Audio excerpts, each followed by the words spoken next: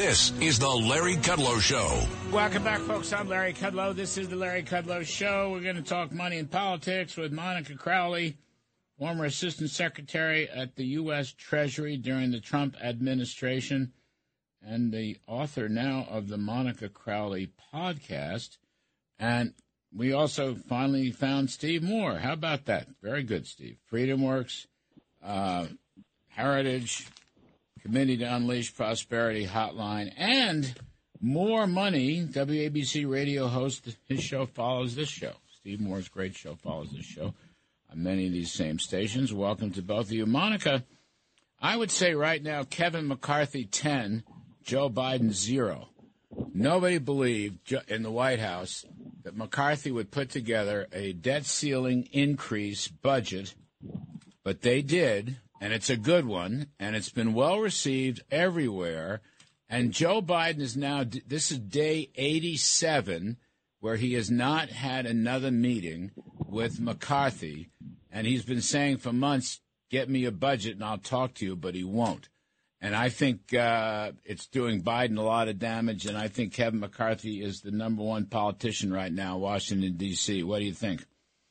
Well, it's great to be with you, Larry, and Steve as well. Good afternoon. And I agree with you. I think, expectations were pretty low for Speaker McCarthy, given the Republicans' past track record in terms of trying to herd the cats and put together a reasonable, responsible package to handle the debt ceiling now and into the future.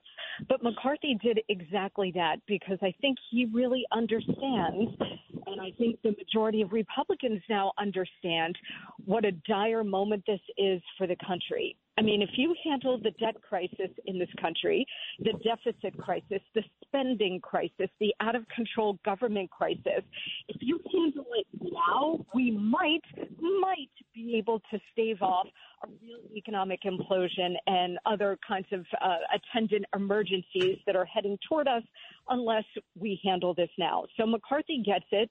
I think part of it was a function of the fact we had 20 Republicans hold out in January of this year. They were not going to vote for him for Speaker unless and until he agreed to certain conditions, including how to handle the debt ceiling. So they have held him to it, and he has been able to bring the party together with a very responsible plan. I also agree with you, Larry, that, the difference between now and in the past is that in the past, the Republicans really haven't been unified. They haven't really felt they may have felt strongly about it personally, but there was not a lot of political will to handle reining in spending and so on. This moment is very different. And this is why I think it's going to, unlike previous times where the Republicans were in fact blamed for a government shutdown, shutting down certain aspects of the government and so on, I think this time around it's going to be different. Wow. Because not only do the Republicans get it, but I think most of the American people get the emergency moment we're in as well. Well, basically, Steve Moore, there's only one person or one group that has a plan to increase the debt ceiling, and that is Kevin McCarthy and the House Republicans. Chuck Schumer has no plan to increase the debt ceiling. Joe Biden has no plan to increase the debt ceiling. And they're going to have to come to McCarthy. They are going to have to negotiate. You've got Democrats who may not agree with McCarthy's plan, but they're all calling for Biden to negotiate. This is day 87. I'm keeping count. I had Kevin on the show the day after he put this thing out. Day 87, Steve. No meeting, no cup of coffee, no Diet Coke or the Hershey bar, no drive-in movie, no nothing. Biden can't survive. He's going to have to fold on this. Well, first of all, I agree with everything Monica said. I think she summarized it perfectly. I would just add maybe Kevin McCarthy for Time Magazine Man of the Year. Yes, he's had an amazing performance. Steve, he's the most popular. Look, I've seen the polls. Yeah, he is right now the most popular politician in Washington.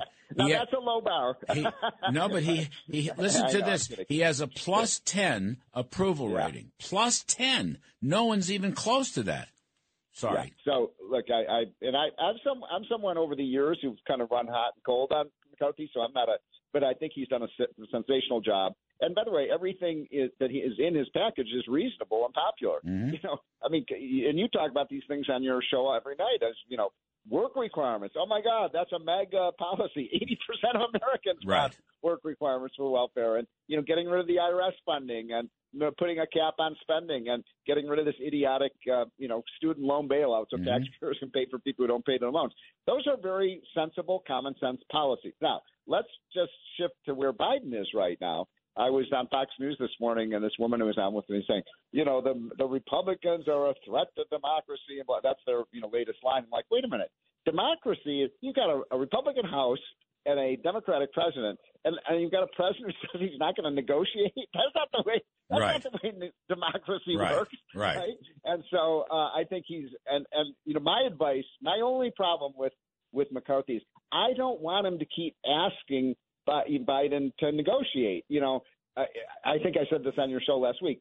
And Larry, you've never experienced this, but I've experienced it many times. If you ask a girl out 4 times to go out with you, if she keeps saying no, she doesn't want to go out with you. All right. Well, wait a minute. I proposed to my saintly wife, I don't know, 5 or 6 times before she hit the bid. Monica was the hardest sale I ever made, Monica. I kept proposing to her, and she kept telling me no.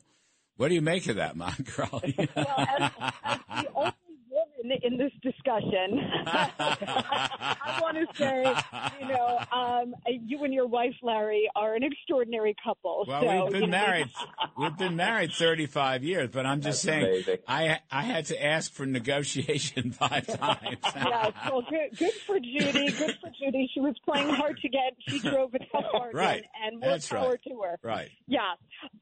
Look, I think. Look, the Democratic Party is not the Democratic Party of your fathers and your grandfathers, okay? This is not the party of FDR or JFK or even Bill Clinton. This is a radical revolutionary party. All of the energy and activism are on the radical left with the AOCs of the world.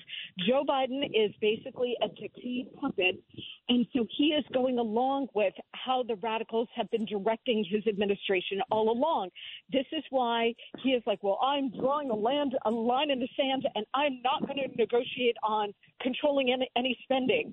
Well, this is a huge mistake because the American people are in a different place than where the radical left and Joe Biden are, and it is going to backfire on the Democrats in a major way. Yeah, Steve. Biden basically is saying he won't cut a dollar. Right. He won't cut a dollar out of the budget. That's his basic position, isn't it? I mean, they do not want to cut anything. And I think Monica's right. I mean, polls suggest that the public is perfectly happy to trim fat out of the budget. And that they don't, right? And that the student loan. I mean, that's why Biden's position, I don't fault McCarthy for negotiation because he's got the upper hand. The public is against Biden. Well, the big issue now, Larry, is what does Chucky Schumer do? Yes. Can he get? I don't think he can get the votes to get anything through the Senate. I mean, McCarthy has boxed these Democrats in with collapsing walls. They're in a very tough position right now, and he's really flipped the situation, and he is in great shape. I don't think the Democrats. Joe Manchin said he's not going to vote for a clean debt ceiling bill, so. I think this is a great position, and it's going to be negotiated, and we do have to raise the debt ceiling. But Biden's the one who's been talking for 6 months with his Treasury Secretary about it's going to be Armageddon if we don't raise the debt ceiling on time, and they're not doing anything about it. Yeah, we had former Senator Phil Gramm on, who went through 2 of these things with Graham Rudman back in the Reagan 80s. Mm-hmm. But, Phil's point, Steve, was that, we have to raise the debt ceiling, but there's only one group that has a proposal to raise the debt ceiling, and that is McCarthy and the House Republicans. Chuck Schumer doesn't have a plan to raise the debt ceiling, and Joe Biden doesn't have a plan to raise the debt ceiling. Doesn't have anything. And so that's a very envious position for McCarthy to be in. That's why I say he's the king of the hill right now. Yeah, I agree, and I'd only add to that Phil Gramm knows that virtually, we've had at least 5 or 6 times in the last 30 years where we've had major budget agreements. Yes. Where the leverage was the debt ceiling. 8 times. And by the way, the guy who negotiated the last one, which was the Budget Control Act, which is something I favored, guess who negotiated that? Yeah, it was Biden. Yep. It was Barack Obama's vice president. Eight times, Steve, in the last 38 years. Debt ceilings have come to big budget cuts. That's a good factoid. All right, let's take a quick break. I want to come back. The Disney-DeSantis knife fight. That was a big Wall Street Journal editorial. It's a tough story. Monica Crowley's with us, former Assistant Treasury Secretary. Monica Crowley podcast. She actually let me on the Monica Crowley podcast. I talk about negotiations. I had to ask 5 or 6 times. And Steve Moore, Freedom Works, Committee to Unleash Prosperity Hotline, and More Money, great radio show following this show on most of the same stations. I'm Kudlow. We'll be right back. Larry Kudlow. Come back, folks. I'm Larry Kudlow. We're here with Monica Crowley, the former Assistant Secretary of the Treasury during the Trump administration, author and political columnist and commentator, and right now the purveyor of the Monica Crowley podcast. And Steve Moore, whose great radio show, More Money, follows this show on many of these same stations, and Committee to Unleash Prosperity and Freedom Works. A good editorial, I thought, in the Journal. The DeSantis-Disney knife fight. They're both going to lose. Yep. I think it's hurt DeSantis politically as Donald Trump's numbers have exploded in recent weeks. But I'd like both of you to weigh in on that. Steve Moore, why don't you start? Well, I did read that Wall Street Journal editorial. I thought it was spot on. And you're right, Larry. Both DeSantis and Disney are big losers here. DeSantis has to focus on his economic performance, which has been fantastic. He's been a great, great governor of Florida. It's the fastest growing state, more jobs, more higher incomes, more businesses moving in. And Disney, what the hell is going on with Disney? This is supposed to be a family, network and family park, and it's gotten into this crazy LGBTQ stuff and a radical left agenda that's totally. Walt Disney must be rolling over in his grave when he sees what's happened to his company. So I agree, both of them should just stop. This is a really bad for the company and for Ron DeSantis. And I'm not picking a favorite right now in the presidential sweepstakes, but you stick with your strong suit, Larry, and that's the economy for DeSantis. I've said this on the air so many times. You go back to that Wall Street Journal editorial, Florida versus New York. If you live in New York City, you pay 14.8% tax rate. If you live in Miami, you pay 0. Florida has more population than New York, but the size of their budget is half of New York's. And Florida's growth rate is like 3 times New York over the past 7 or 8 years.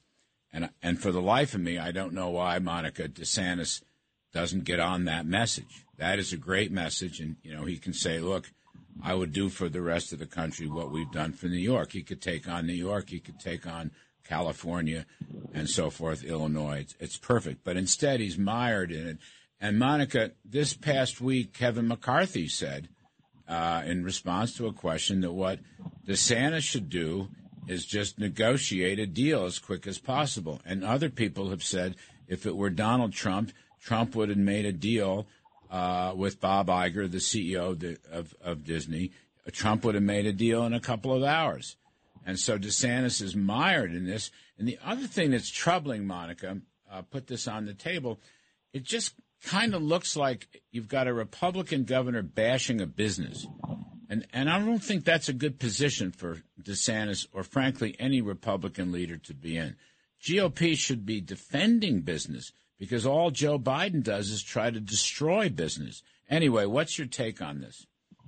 Well, I don't think you can separate any of this from presidential politics, right? So, look, it does appear pretty evident that Governor DeSantis is going into the presidential sweepstakes, the Republican primary, and the 800-pound gorilla in the GOP Donald Trump. After the indictment of Donald Trump in New York, Trump's poll numbers, that he was already leading DeSantis, his closest possible competitor, by like 15 points, maybe 20 points. Now he's leading him between 30 to 40 points. And so if you're Governor DeSantis and you're serious about a run, you need to carve out your own lane that's going to distinguish you from President Trump in a Republican primary. Governor DeSantis has been an extraordinary governor for the state of Florida. He has kept Florida free. As you pointed out, he's delivered a very strong economy. I'm sitting in Florida right now. The state is absolutely booming. So I agree with you both that he should get on the ball with an economic plan for the country as fast as possible if he is going to run. But when he is taking a look at his chief rival here for the nomination, Trump as president delivered a booming economy and world peace.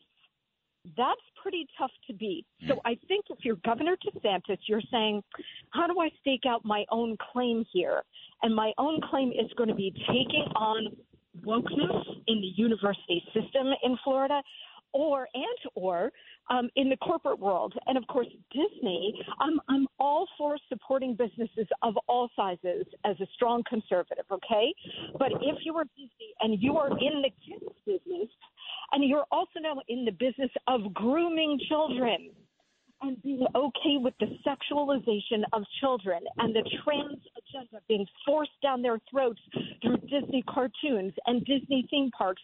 Well, if I'm the Republican governor, I'm going to take that on. I'm sorry, I just am. Now, I agree with the Wall Street Journal editorial that it may not redound to either of their benefits here because it looks maybe like a lose-lose. But if I'm Ron DeSantis and I'm serious about running for president, this is the stake in the ground that I'm going to drive because I want to distinguish myself from Trump on this particular issue and make it my signature issue. But also, if you're taking on a Goliath like Disney. Yeah, but Monica, hang on a second. I want to interject. Right now, they're not arguing about woke. I mean, DeSantis won the woke. The legislature passed the bill, so I think kids under 5 years old are not going to be subjected to these gender and sex lectures by crazy left-wing people. Okay, he won that. What they're arguing about now is local governance, and they're going into court, and Disney has great lawyers, and frankly, they have, I don't know, the Constitution may be behind them. This is about self-governance, and it's also about free speech. I mean, I don't think that DeSantis wants this to drag on and on and on. It's a court fight. Donald Trump may be fighting Alvin Bragg, and everybody knows about the weaponization and the politics of that. That's what's driving Trump's numbers up.